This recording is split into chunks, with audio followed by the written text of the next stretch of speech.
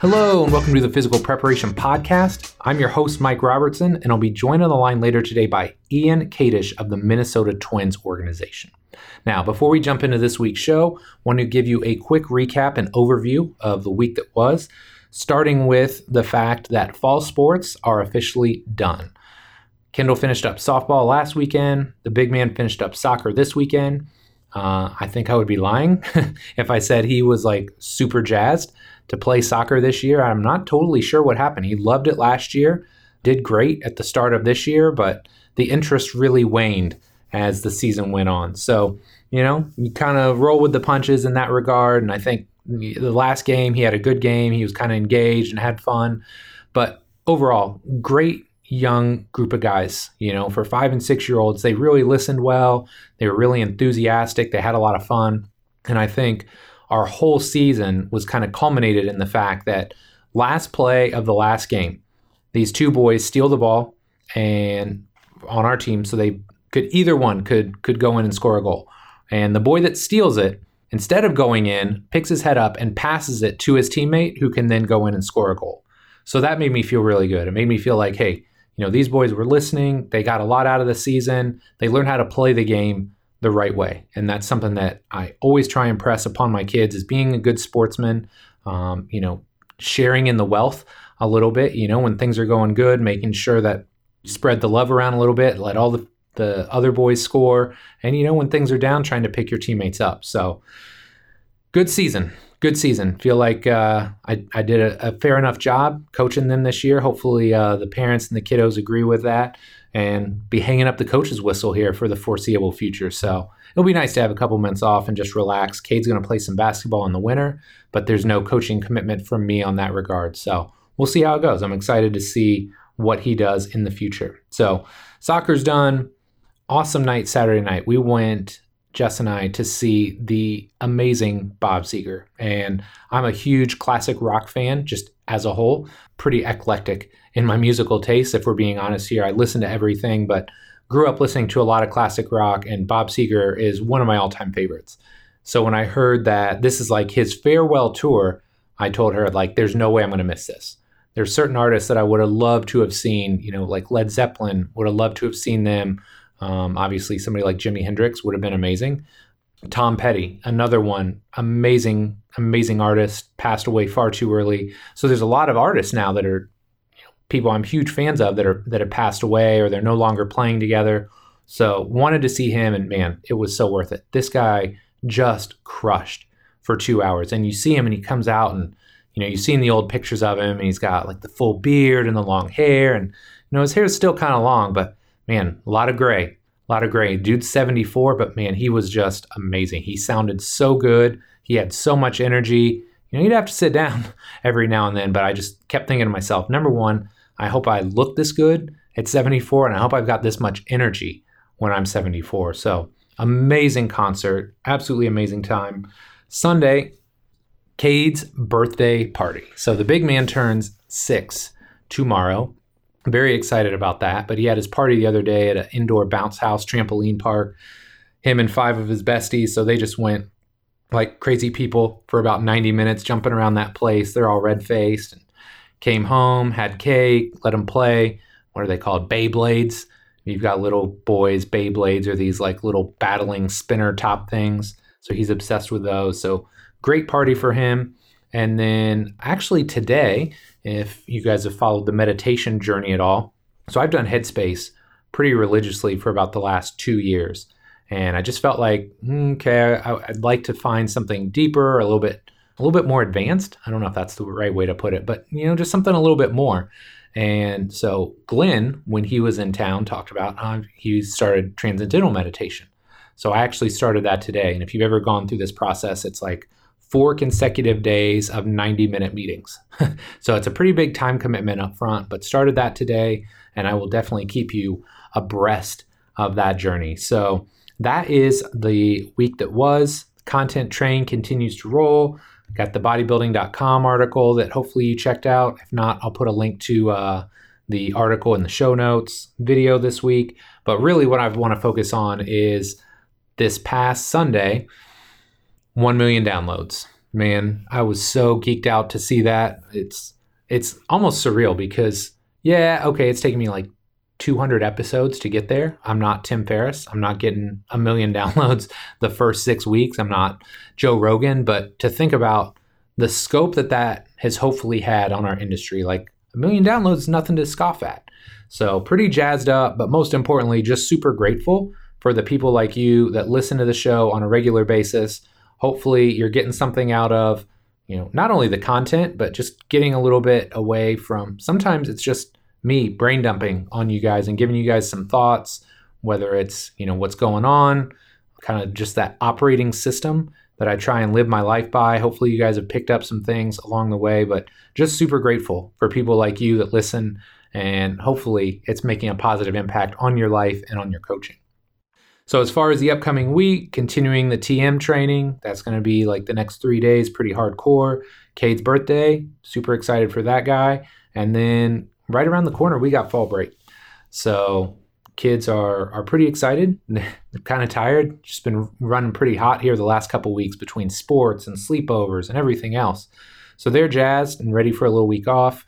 And we're going to finish that week with a short trip to Cincinnati. So more details to come on that. But I have a deep thought for you today, and maybe it's not so deep, but I'd like to think, for the most part, I always look at things with this optimistic, glass is half full type of approach.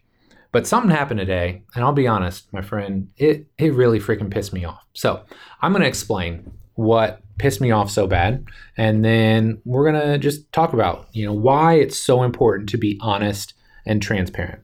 So here's what got me all in a tizzy this afternoon. When I launched the Complete Coach certification, right? There's the insiders list, and if you're on that, you get a discount, and so that we go through the whole process. And then at the end, there's a handful of people that I know are interested in the product, but maybe they're just not quite ready to make that investment, or they're interested in it, but they don't know if it's going to be worth the investment, right? And I totally get it, right? If you're going to shell out $600, $800, $1,000 for a product, it better be worth it, right? And I'd like to think this product is worth it. Now, that is my bias. Obviously, I have a right to be biased because I spent a lot of time and effort on it. But at the end of this time, what I offered up was a $1 trial, all right? And it's for the person that says, man, I think this is going to be okay. I really am interested in it. I think I want to buy it, but I need to see it first, right? And I know full well that there are going to be people that go in and take advantage of that, right? Maybe they're on for a week and then they want to cancel. I get it, right? I get it. I understand what I'm doing there. But I got this email today, and I hope there's a small part of me that hopes this person isn't listening, because I hate like shaming somebody. But at the same time, I hope they do listen and they understand how upset this made me. So here's what happened.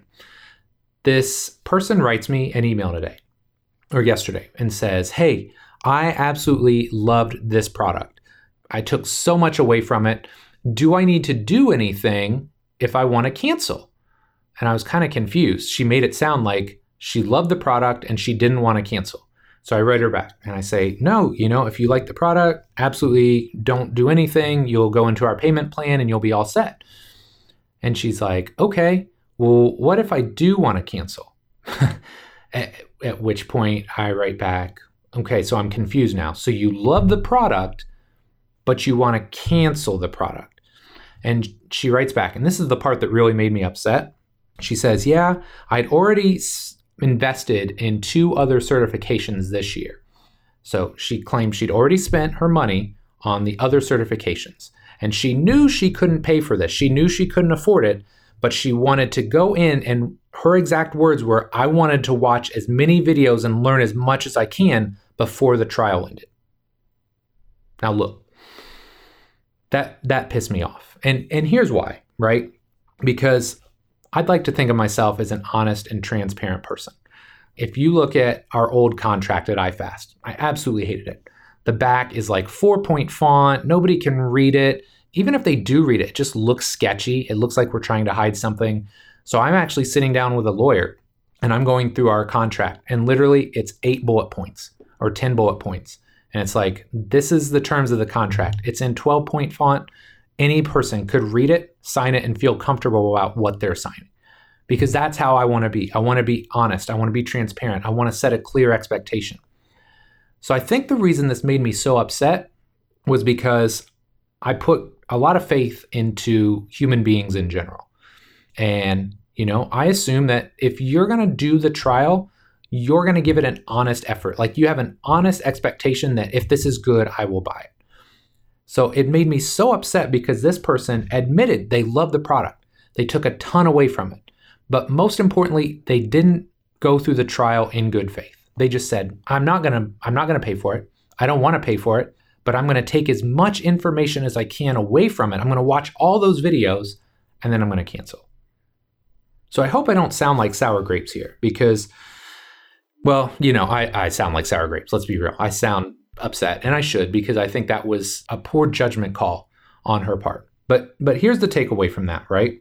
I feel like the only times I've ever gotten myself in trouble in life, and it happened mostly when I was younger, were times when I wasn't honest and transparent with the person across from me, or when I didn't set a clear expectation of what I wanted from them or what I needed for them.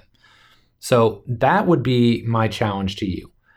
I think the more honest and transparent you can be, and granted, you have to be cognizant of somebody's feelings and you have to show empathy. Sometimes the super direct approach isn't the best way to handle it, but it's far better to be honest and transparent and set a clear expectation, because then at least there's nothing wishy-washy on the back end.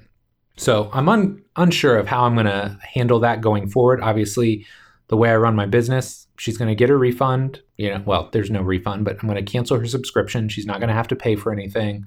But yeah, that kind of frustrated me a little bit. And so I would just challenge you, and I would assume you're listening to this show, that's not the type of person you are, right? You're going to be honest. You're going to be transparent. You're going to do well by others. And I think that's it's such an important thing. It's so easy to be jaded nowadays or to assume everybody's got it out for you. And I don't think that at all, because I know a lot of people have gone through that trial. They love the product. They're going to go through, they're going to do the payments, and they're going to get a great product out of it. And not just now, but in the future, because if you think the product is great now, like, I'm only going to continue to add and build onto it in the years to come. So it's going to evolve, but that's my piece for you this week. And again, not to sound bitter or angry, but just to show you, look, sometimes those people are out there. It sucks. So do your best. Go the opposite way. Like, just be the better person. Be honest, be transparent, set clear expectations, because it'll make everything that you do in life that much better. So quick break, and then we will jump into this awesome show with Ian. This episode of the Physical Preparation Podcast is brought to you by Momentous. For many years, I simply disregarded the age-old advice of getting liquid protein in either during or after workouts. Part of this was due to the fact that most had so much crap in them, I didn't want to put them in my body, and others might have been high quality, but tasted absolutely disgusting. However, if you're looking for a protein that's not only high quality, but also tastes amazing, you need to check out Momentous. I've been using Momentous for several months now, and I can tell you it's hands down the best tasting protein I've ever had. But it's not just me. I have numerous elite level athletes who are very picky with their protein powders, and every one of them raves about how great Momentous protein shakes taste. And while the taste is amazing, the best part about Momentous is that they're incredibly transparent with what goes into their product. You never have to worry about a tainted or dirty supplement, as all of their products are NSF and Informed Sports certified. If you'd like to try Momentous out for yourself, head over to livemomentous.com/Robertson and use the code Robertson20 to save 20% off your first order. Or if you want to try before you buy, get a free 3-pack sample sent to your house by using the Robertson sample code at checkout. Regardless of which option you choose, I guarantee once you try Momentous protein shakes, you'll never go back to anything else. Ian Kadish enters his first season as the Minnesota Twins strength and conditioning director after spending 2018 as their minor league strength and conditioning coordinator. Prior to joining the Twins, he was a minor league strength coach for 2 seasons in the Miami Marlins organization. Before working for the Marlins, Kadish served as an intern for the Ohio State football strength and conditioning program. The 2011 Marshall University graduate played 4 seasons of professional baseball, 3 of which were in the Toronto Blue Jays organization. Ian and his wife Emily and their 2 children reside in Fort Myers, Florida.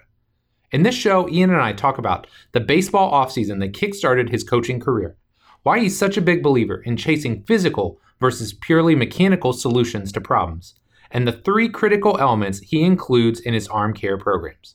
This was a really fun show, and I know you're going to love it. But enough for me. Let's do this.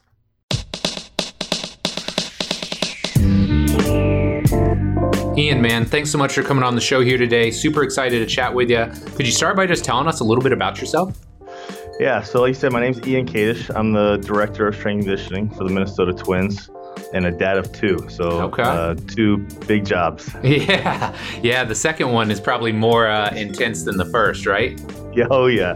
Yeah, that's a full-time job in itself. And so thankfully my wife can hold that one down for us while, during the baseball season. Absolutely. Well, tell me a little bit more about what led you to the world of physical preparation, or how did you get started doing this?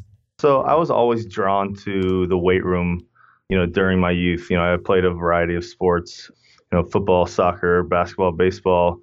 Was clearly better at baseball than the others. So started to pursue that a little more later in, high school, junior, senior year.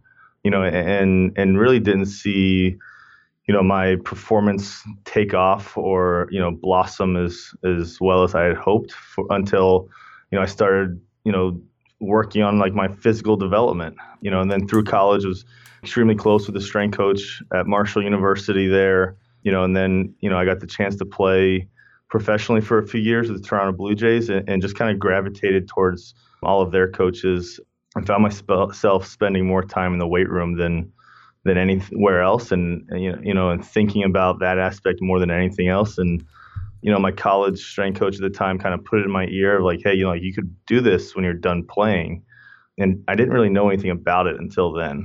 And so, then kind of, baseball either tells you when to quit or, not many people know, not many people can go out on their own terms, right? So, I was one of those that, baseball kind of told me like my end was coming and I'd reached the top of, where I could go. So I started thinking about, okay, like what's plan B? And then going from there. And so, I relied heavily on the people close to me and talked with them a lot about what the next step was. And like I didn't know kind of what to do after or really how to get into it. So luckily they were a huge help in pointing me in the right direction. And, and here we are. I love it, man. So talk to me about that off season where you basically decided, I think I read an article and it just said, you went to go kind of start the routine and just like, dude, I don't want to pick this baseball up. I don't want to throw anymore. So talk to me about that and how you take it from there and then get into coaching. Like what was that kind of progression like? Yeah. So that was in 2014, and so actually if I backtrack a little bit more in spring training of 2014, when I was with Toronto, I got released at the end of spring training and was really like caught in the middle of what I wanted to do. Did I want to keep playing? Did I want to move on? I was old for the level I was at the previous year, and so then I started looking into like, okay, which internships are available around that time of year, and a lot of the internships had either already started or they're already booked, so I said, you know what, I'm going to play one more year of independent league baseball and, just see where it takes me and see what happens. And then, if nothing comes of it, I gave it one last shot and, I'll move on in the winter. And so, independent league baseball was another beast in itself, going all over the country, typically on your own dime, on your own travel, and so it was one of the more stressful years that I had while I was playing, and I was just more worn out and mentally fatigued by the time September came around, and I was more or less just burnt out of it, and I thought like I said, I thought it was just, one of those things where it's like, it's been a hard year, dealt with a lot of up and downs, let me get a couple months away and then I'll get right back into it and start throwing and all that good stuff and to prepare for the next season. So I went about like my training the same as I always would in the winter and, started throwing, December 1st. That was really the day that I'd started throwing every year. And that first day I went to pick up a baseball and I was like, I literally have no desire to throw this baseball. And I remember coming home and talking with my parents about it, and they're like, look, like you essentially need to make a decision. And so I remember like vividly to this day, I sat down at the kitchen table and I opened my computer and I applied to every single internship I could find on the internet, and you know, college, private facility, all over the country. Like I was willing to do anything. And I kind of just made the decision that day. And my girlfriend at the time, who's now my wife, she was actually doing her clinicals for physical therapy in Florida. So this was all news to her as well. You know, so it's like everything got thrown up in the air in a matter of less than 12 hours. Like, all right, like this is what we're doing. We're doing it. You know, and I was lucky enough to be able to go to Ohio State and do an internship with their football program and Coach Marotti there, and nice. You know, start my path down that journey. That's awesome, man. That's so awesome. And like you said, it's like I could only imagine going to my wife and being like, surprise, I'm done and I'm going to go do something else now. So, yeah. I mean, that's the thing, right? Like that's hard. I think like that's a lot of people don't take that in consideration. It's like some of these guys, like when they get released or when their careers are over, and I think you could probably say it like for any sport, really, it's like there is like this more or less like this phase of depression where it's like, okay, like what do I do with my life? You know? And it's like, not many people talk about that. Not many people, you know, are well versed to be able to talk about that, and it leaves a lot of people kind of like their lives up in limbo. And like it was a real like, wow, like okay, like I got to get myself together because like, you know, like life goes on. Yeah. You know, so that was like a real challenge at the time, and you know, it helps me appreciate what some of these guys go through, you know, when that time does come, because like I said, at some point or another, it's going to come, and hopefully you can go on your own terms, but more often than not, it doesn't happen. Yeah, it's true. So talk to me from that point. You get this internship at Ohio State. What does your career path look like from there? Because, I mean, you're already non-traditional, right? How long did you play professionally? 4 years. Okay. 4 years. You know, when are you taking, like, what age are you starting your internship? So I didn't start my internship until I was 27. Right. So you're already non-traditional, right? You start an internship at 27. Now walk me from there to where you're at today. Yeah. So I started this internship at 27, and I was doing, you know, an internship at Ohio State with some guys that were in undergrad and, you know, guys that were in their senior year of college. So, you know, like I was clearly the old one there, you know, but, you know, I think kind of what helped me there was, you know, I was willing to work long hours. I was willing to work, you know, day to day and, you know, just put my work hat on and go to work every day and do whatever was asked, you know. So I was at Ohio State for a little under a year, you know, and then my girlfriend at the time and I found out we were pregnant. Nice. That's exciting. You know, so that was like completely unplanned, right? So that's when life got real again. And it's like, okay, like we're going to bring another human into this world, and, you know, I'm making nothing.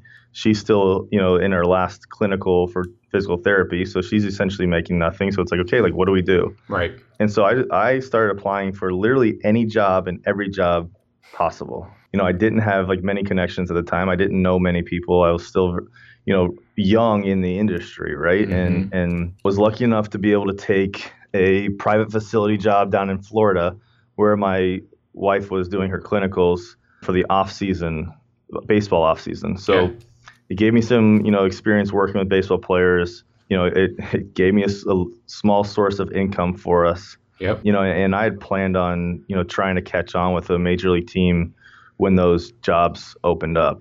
But at the time, it was, you know, July, and they're in the middle of season. Right. Nobody's hiring in July. Right. Exactly. So that was, again, like a tough time. It's like, okay, I just need something to hold us over. So I went to that private facility just for that off season, and then was lucky enough to catch on with the Miami Marlins for the season of 2016 as their high A coach. And then spent 2017 as like their GCL/rehab coach at the complex all year round.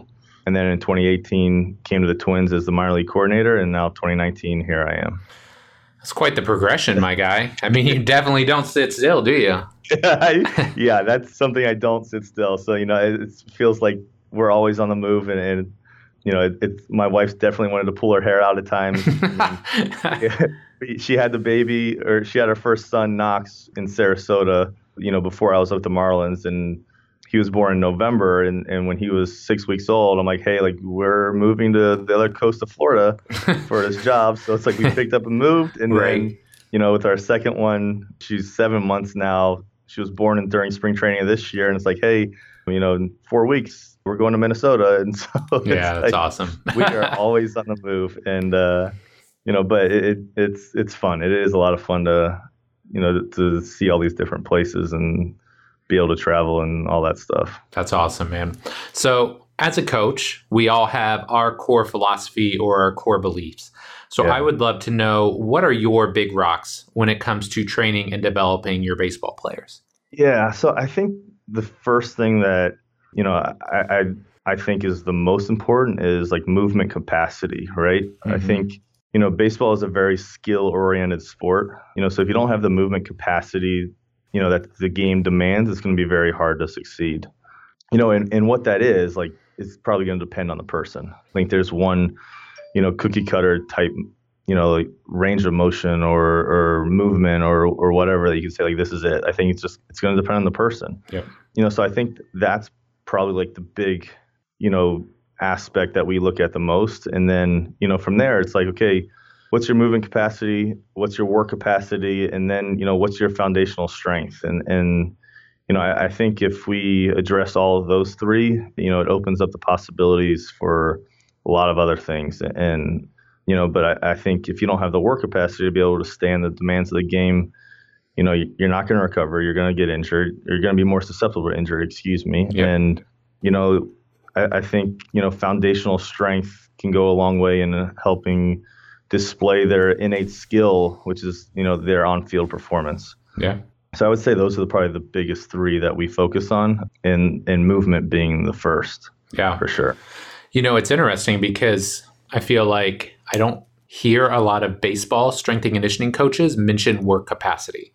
And it's something that I feel like, again, and my sample size is very small, right, compared to a guy like you or Eric. But, I'd like to think we've had a fair modicum or a fair amount of success with the baseball players we've had. And I've always tried to work that into their program because I just felt like, look, right, I don't want like just a slug, and again, maybe this is just my model, but like I want a fitter guy because that person is going to recover faster. They're going to be able to get more skill specific work in. So, I mean, is that kind of your thinking as well? Or how do you describe work capacity and where do you see the payoff being for your athletes?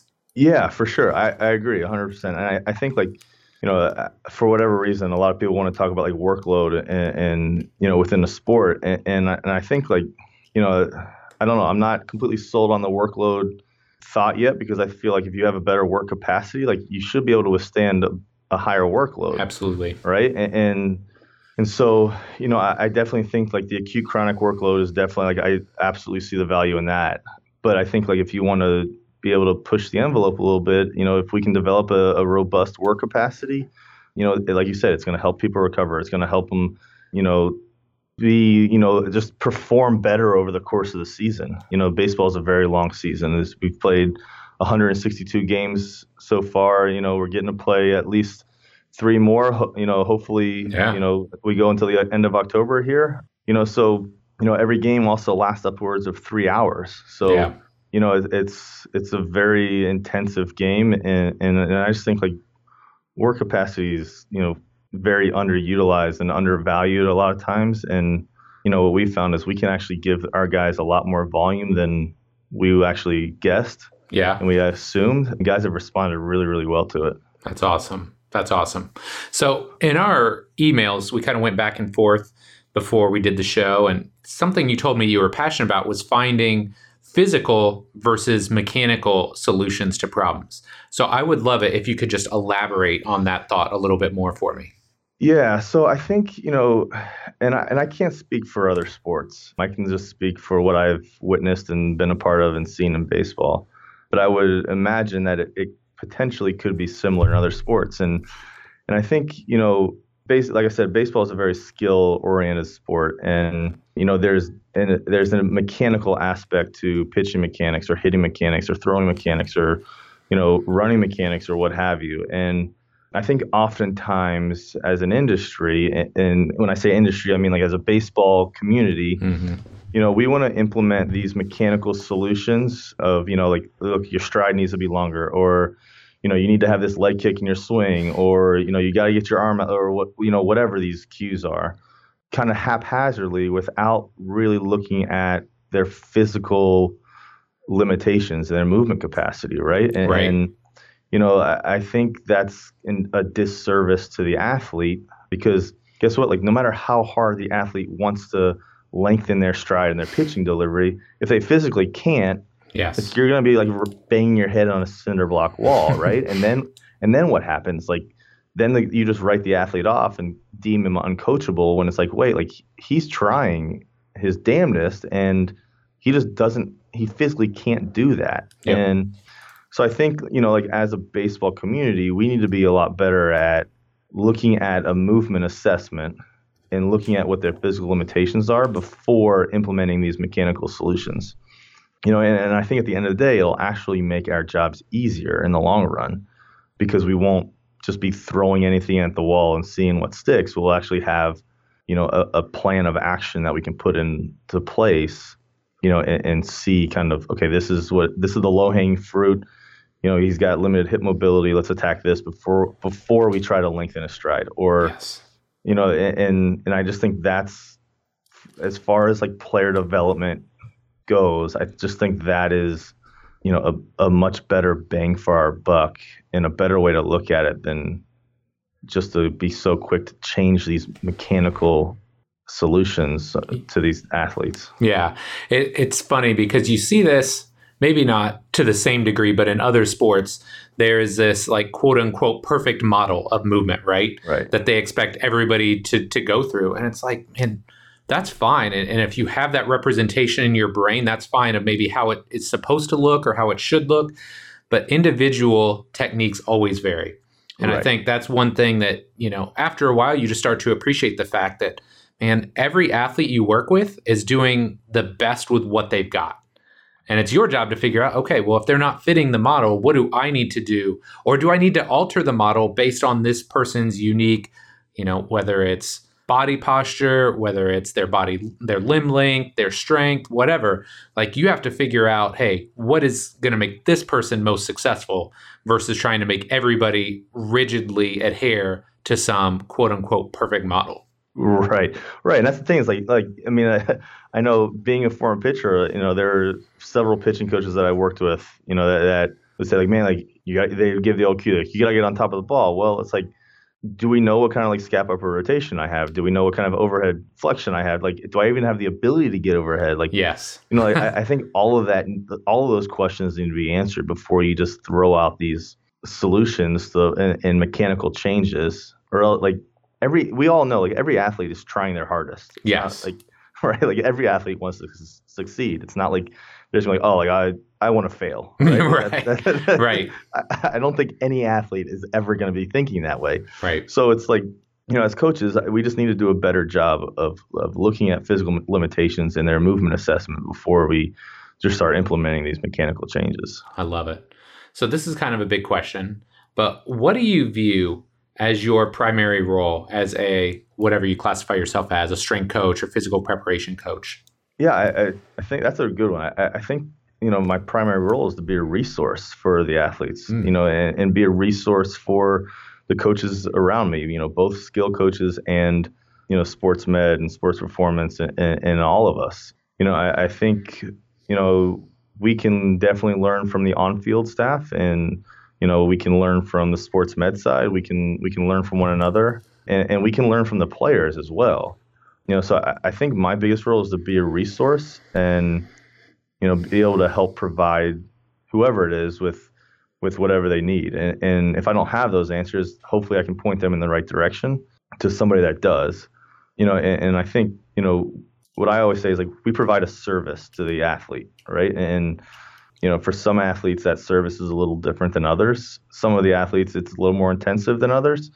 But if we can be a resource and provide the service that's needed in whatever way that's needed, I think that's ultimately the role that we play in what we do. I love that answer. And I guess I've never really thought of it like that, because I think often as coaches, and rightfully so, we think of ourselves as player-centric, right? Mm-hmm. We're there to serve the players. And I always think of myself as a support staff member to some degree, right? I'm not the skill guy. I'm not their head coach, whatever. But I love that idea of being a resource for the coaches as well. And again, I'm not in the team setting like you are, but I love that idea of, hey, man, like, look, we're here to serve the athletes, but we can also be a good conduit between the athletes and the coaches as well, and maybe help get everybody on the same page. So I really like that answer. Right. And I think, like, at least in baseball, what you're seeing a lot more of is like a lot more hitting coaches are having an understanding of the weight room, and a lot more pitching coaches are having an understanding of the weight room. Right. Mm-hmm. But at the end of the day, like, we're still the experts in that space, whereas they're the experts in their space. So it's like, okay, like, let's bridge this gap a little bit and, like, teach me about pitching, teach me about hitting, and let me teach you about what we do. And being able to have that open dialogue and that open conversation and that ongoing conversation, like, that's a powerful thing. And I think, like, that's how you grow, and that's how you develop, like, the same vision, the same messaging, and if the messaging is the same to the athlete, it makes everybody's jobs a lot easier, and as far as trust and from the athlete, and like, we can absolutely be resources to other staff members as well, and even, like, within our own staff too. There are, like, you've been doing this way longer than I have, and there are people that have been in this longer than us, and, like, we can use those people as resources, and and on my staff specifically, I have some coaches that are in their first full year, as a full-time coach, and I also have some coaches that are in their 10th year as a coach, and it's like, they can be resources to one another. Like, the young coach can be a resource to the older coach because, he's probably going to be more up to date with the lingo of today's athlete and today's generation and how to communicate with them. And the older coach can be a resource to the younger coach of, like, teaching him, what he's learned over the course of 10 years and Right. from his knowledge. And so I think it goes back and forth, and I don't think one person is above another. I think it's more so, like, let's learn from one another, and let's appreciate each other's knowledge, experience, and backgrounds in order to have this all-encompassing staff and unity and messaging. Yeah, I love it, man. So this is sort of a follow-up, but sort of off on a tangent just a little bit. Does your role change as you change levels? And what I mean by that is, when you're in the minors versus the majors, does what you do on a day-to-day basis, or does your role within the team change as you've changed levels? Yeah, I like this question a lot. I think, traditional thought process in baseball is, as you progress levels, it becomes harder, which I don't necessarily agree with. I think at the end of the day, our job is still the same, right? Like, I'm still assessing, I'm still programming, I'm still coaching on the floor, just like the strength coach in our GCL affiliate is, right? But what I think is different is the relationships that are needed at each level, right? Okay. I at the major league level typically have a more mature athlete than, the GCL or the Dominican League. Yep. So the way I talk to that athlete is going to differ, and the way I develop that relationship is going to differ, but the job at the end of the day is the same. Okay. We're still coaching on the floor, we're still programming, we're still assessing, but how you communicate probably changes depending on the athlete, and it's probably changes, within that level. I have some very young athletes at the major league level still, and I have some athletes that are several years older than I am, and just the way you communicate and the way you talk to them and the way you build that relationship with them is going to differ. And so I think that's, like, the biggest difference per level. And if you're a good communicator and you're personable and you're outgoing, it's easy, right? Yeah. I think, like, if your soft skills are strong, that's the easy part. Yeah. But programming and assessing and coaching doesn't change. Some of the cues you give might, but at the end of the day, it's still the same job regardless of where you are. That's interesting. And one more question, because you just made this comment. Is it ever difficult to be critical or to coach an athlete that's older than you? Yeah, it is. I mean, I think I'd be lying if I said it wasn't. Yeah. I think it'd be very easy for the athlete to say, like, look, I've been doing this for longer than you've been alive. Right? Right. Yes. That'd be very easy for them to say that. And, so I think the way I communicate is even more important in that aspect. And what I found myself doing is explaining the why more often than not, right? Like explaining the why until I'm blue in the face, and trying to relate it like, okay, we're doing this because this is how it's going to affect your on-field performance. Or Yep. I really think we should do this because this is how it's going to help your swing.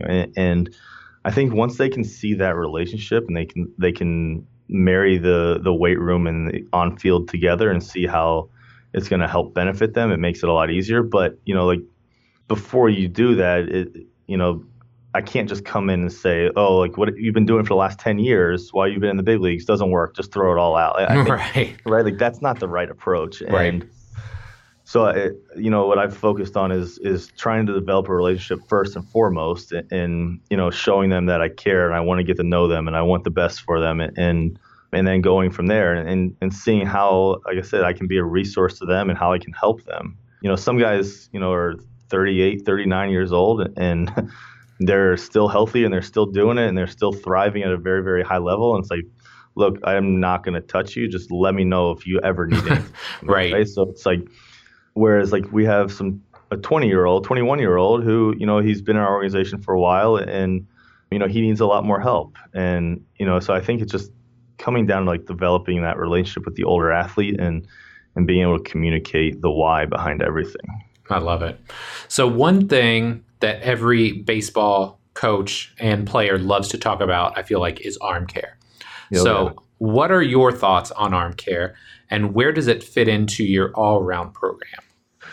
Yeah, so I think this is getting more publicity in the last couple of years for sure, in part because of all the resources that are coming out. Like Eric's Sturdy Shoulder Solutions is an awesome resource and I think highlights a lot of really, really good things when it comes to arm care.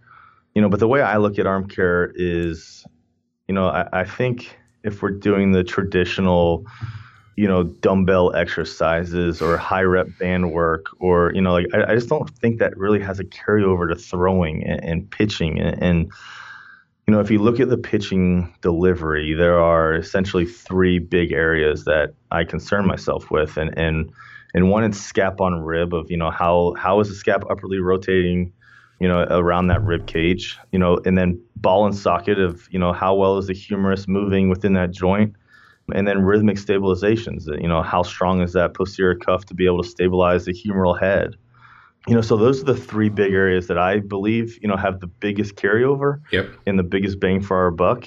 And I think, if we do the traditional dumbbell exercises, it opens us up to a lot of potential cranky anterior shoulders, that impingement, if you will, because you're not getting much cuff activation. You're not getting much cuff work. You're getting more deltoid and trap and scaling and what have you. And it's just, it opens us up to a lot of that. And I think if we can avoid that as best as possible, that's what we should be doing, and so I think those three areas are our main focus. And the way we build it into our programming is, we use them as fillers essentially within our programming. Right. So if we're doing a deadlift or we're doing a front squat or whatever, we'll have either a ball and socket or a scap on a rib or one of those arm care exercises paired with it. And so on any given day, we'll do two of the three. So we'll touch all three on a weekly basis. And I think rather than doing like this high volume, if we can do it more regularly throughout the week, in lower volumes, it'll help, the arm or the cuff, be essentially ready when the time's needed. I got you. So we just mix it right into the program and some guys don't even know it's arm care. They just do it. And it's, well, okay, what should I do for arm care? And then we have the conversations like, hey, like you've already done it. Like you don't need to do any extra arm care. And once they find that out, it's like kind of like you can see their mind to start racing a little bit. It's like, oh, like, I didn't even realize I was doing that. Right. And so it's been really, really easy for us to kind of just roll that out and implement that within their training template on each day. That sounds, I had Eric on a couple weeks ago, and it sounds very similar, kind of how he plugs it in. But one thing I'm so happy to hear you talk about is scap on rib. I know like more and more people are talking about this, but my gosh, I mean, I had a conversation a while back with a kid and, they're still talking about a week serratus and serratus activation exercises. I'm like, man, bro, this was like the discussion we were having like 10, 15 years ago. Like, let me like get you up to speed on this. So I'm just so glad that you mentioned that, because I feel like if you've got that, you've got a fighting shot, right? But if you don't have scap on rib, like good luck, man. There's going to be a lot of other stuff turning on to try and stabilize your shoulder and your cuff. For sure. Absolutely. And I think a lot of it will come down to like how they present during their assessment too, right? And I also think like the argument could absolutely be made, and I would make it for like every exercise is arm care, right? Like just gripping a deadlift is arm care, like, right? Like doing a dumbbell row is arm care. Doing a landmine press is arm care. So I think it's not just these specific arm care exercises, but like these bigger lifts that everybody already knows, there's an aspect of arm care in that. Yep. But yeah, I mean, I think, just from like arm health, like scap on rib is extremely important. And if you don't have the necessary scap upper rotation, you're going to be relying solely on that humeral head to get you overhead. And it can create a lot of issues, as you know. And so, that's a big emphasis for us. For sure. So as a young coach, I'm sure something that you're working on is building out your systems. So I'm really interested, what processes and systems are you working on, and how have they helped you become a better coach? Yeah, so I'm a huge fan of systems and processes and having, the correct systems and the right processes in place to help drive our decision making. I think, you can compare them to like standard operating procedures, where it'll cover a majority of our day-to-day decisions, but there will definitely be times where we need to, operate outside of that depending on the athlete's needs. And I think, in baseball, we have, upwards of 250 athletes in our organization. And, if it was a free-for-all from programming to assessments to, what exercises we use and how we coach them, it's going to make not only the players, lives very difficult, but it's going to make the coaches' lives extremely difficult as well, because it'll always be changing. So if I think if we can have, a system in place that's scalable across the entire organization, and an assessment process in place that's scalable across the entire organization, it allows for our messaging, from whether it's a major league player or, a low A minor league player or a Dominican player, it allows for our messaging to be unified and the same, and we have the same assessment from the top down, and, we can compare assessments from month to month and from year to year. And it's not like, one person's doing one assessment, one person's doing another. We have a template that we go by. We have a system, and I think that's it's harder to grasp than, people would give it credit for, because, there's 12 of us, 12 coaches, really all over the world. We have 2 coaches in Dominican, and then we have them all over the United States throughout the course of the season. So I think if we can have the correct systems in place and then the correct processes in place to help drive our decision making, the conversations will be better, the training will be better, the player development will be better, and we'll be able to be on the same page throughout the course of the year, rather than, have people all over the place and, have this divide. I think in baseball, a lot of times there's this divide between major league and minor league. Yep. And, when somebody gets called up for the first time, it's life-changing, right? And they have enough things going on to where it's like the last thing they want to worry about is what they're going to be doing in the weight room, or, right? Like, so I just think if we can have this unified message from the top all the way down, and this unified system, it benefits everybody, coaches and players alike. Yeah. And I think, again, even if you've never worked in a like pro sports team environment, it doesn't matter. If you've ever worked in a team environment where you've got multiple people that are like doing similar jobs, or they're like coexisting, for lack of a better term, like you said, you've got 12 coaches. I mean, just trying to keep everybody on the same page and kind of rowing in the same direction is hard enough.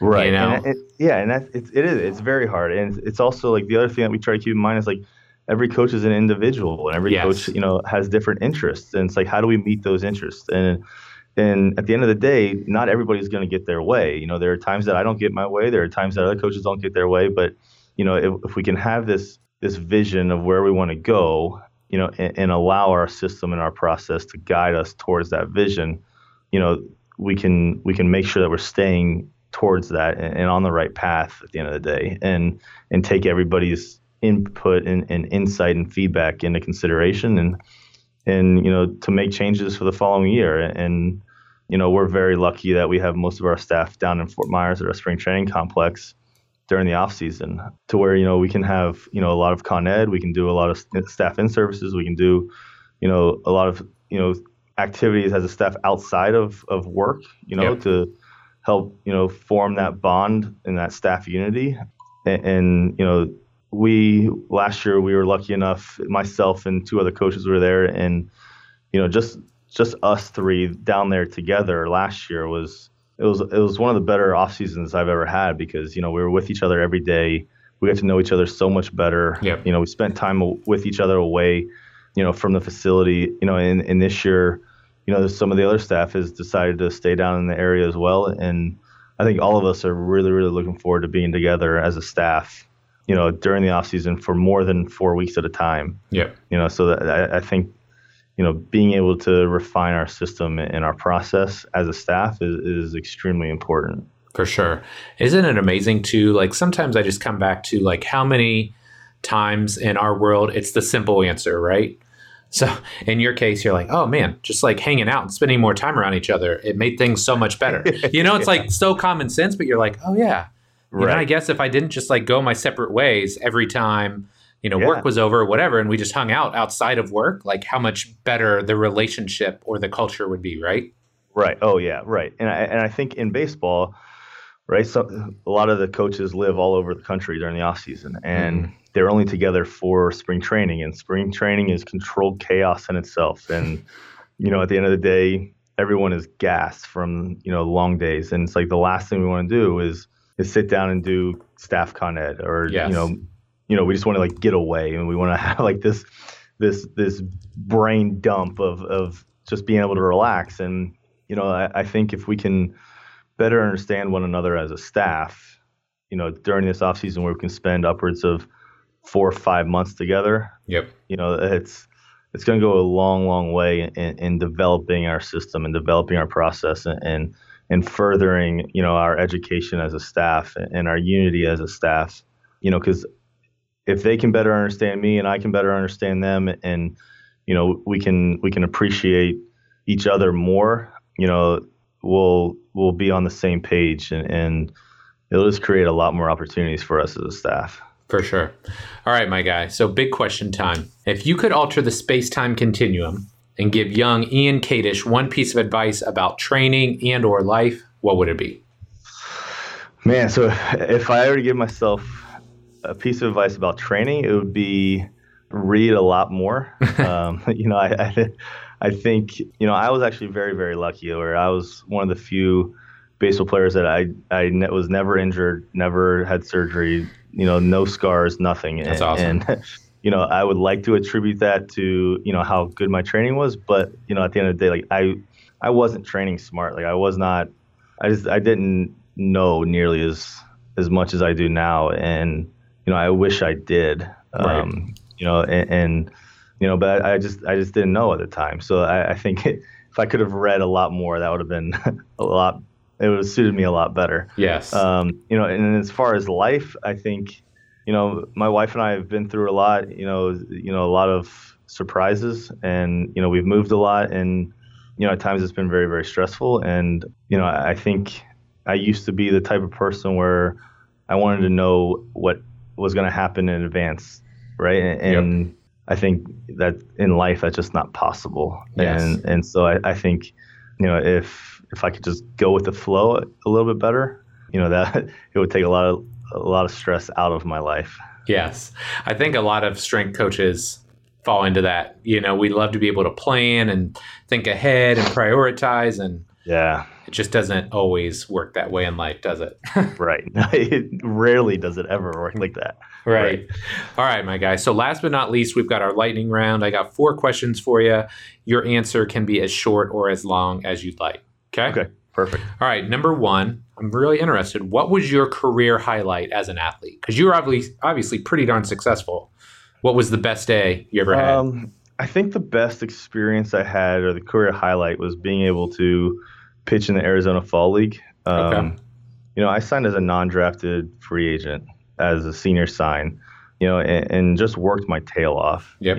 And relied on that reputation of, just being a workhorse and working harder than anybody and doing whatever it took. And, I think Toronto's organization, saw that and they appreciated that. And they gave me the opportunity to be able to go out to the Fall League and be able to pitch and see how I could hold my own, and during my playing career, that was the extent, and that was the highest competition level I faced. And it was a really, really awesome experience. And, it was something that I'll never forget as a, playing athlete. And, and Toronto's organization was really, really good to me. And being able to play with all of those players out there was unbelievable at the time. Yeah, that's awesome, man. Okay, number 2. Big shift in emphasis here. Talk to me about being a dad, man. You got 2 kiddos. What's that like on a day-to-day basis? Well, right now it's easy because I'm not with them, right? Right. My wife is holding the fort down in Fort Myers, and luckily she's a rock star wife and a rock star mom and is able to, to hold the fort down while I'm traveling for the 7 months of the season. But being a dad is honestly, it's the best job there is, right? Yep. I think, thank God for FaceTime and being able to see them on FaceTime every day.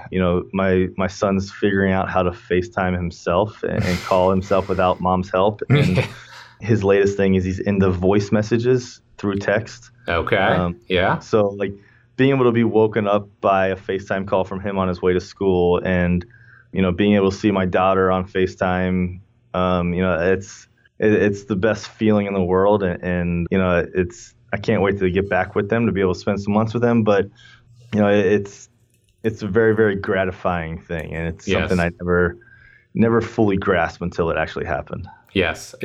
It's weird because I think until you're like in the club, it doesn't really totally register. But like once you're there, like, okay, you're a member now. You kind of get what this is all about, right? Yeah. And it's like my wife and I were scared. Like we were literally scared when we found out she was pregnant the first time.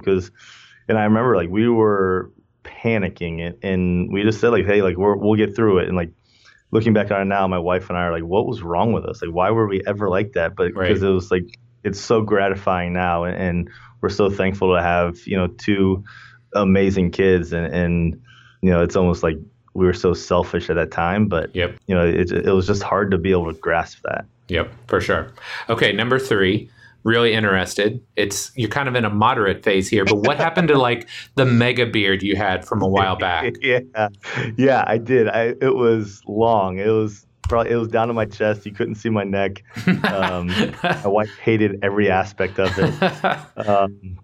And I always tell her, I hope she doesn't listen, but I always tell her, like, I shaved it for her because happy wife, happy life, right? Yes, that's true. That's true. But in reality, it was getting too long and it was getting in the way. And I tried fixing it myself and butchered it. And then I'm like, all right, well, like, it's all got to come off now. So I started all over in June. So I'm working on it now, and we're getting there, but it's going to be a slow one this time. I love it. All right. Last but not least, number 4, what's next for Ian Kadish, man? What are you excited about? What's going on with you? Yeah. So the immediate future, we're playing in the playoffs. Yeah. Starting, versus the Yankees here tomorrow. So that's extremely exciting. That'll be, an experience that will be awesome. And hopefully we can keep winning and, win the World Series and do it. And, so that's the immediate future. After the season, I'll go back down to Fort Myers and join up with the rest of the staff, and we'll huddle up and we'll start attacking year 2020 and seeing what we need to refine and change and make better and seeing how we can grow as a staff and push the envelope a little further. I love it. So one more, because I'm interested. What is your, when you're done, how much time do you take off? I don't know. This is going to be the first time, actually. Yeah. Last year, being in the minor league coordinator last year, I didn't take any time off, in part because my family was with me most of the time. I would travel to each affiliate, but we just kind of rolled right into the off season, and that's what they're doing. They just finished up their fall mini camps this week, and they're rolling already down there. Man. I need to drive back from Minnesota, so I'm making the long trek from Minnesota all the way to Florida after the season. So I'm thinking I'll probably take a couple days, maybe a week or so to just spend time with the family and the kids. Yep. After, I haven't seen them. I've seen them over the last 7 months. I've seen them a total of 12 days. Oh my gosh. So I'll probably spend, a week with them and spend some time with them before starting to go back into the facility. But yeah, this one will be a new one for me. Yeah, that's exciting, man. Well, Ian, you've been great to chat with. Really appreciate you taking the time, especially with everything you have going on right now. So where can my listeners find out more about you or what you're doing these days? Yeah, so I'm on social media, on Twitter and Instagram. My tags are iCadish Strength on both. I have Facebook, but I don't really get on it, to be honest with you. But I'm more so on Twitter than anything.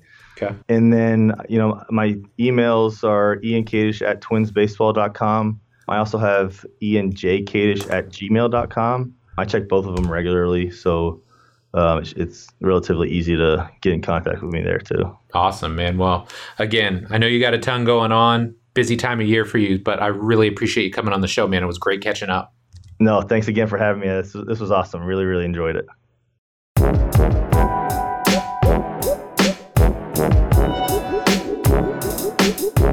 All right, my friends, that does it for this week's show with Ian. Sincerely hope you enjoyed it. He's one of those guys that I'd interacted with a little bit offline before the show, but it was great to catch up with him, just learn a little bit more about his systems, how he's setting everything up, and he's a guy that I really look for big things from down the line. So, as always, thank you for your support. If you enjoyed the show, please do me a solid here. Share it on the gram, send it to a friend, colleague, baseball player, whoever you think might benefit from it, because anything that you can do to help spread the word will definitely make an impact. So, as always, thank you so much for your support. I love and appreciate you, and we'll be back soon with our next episode. Take care.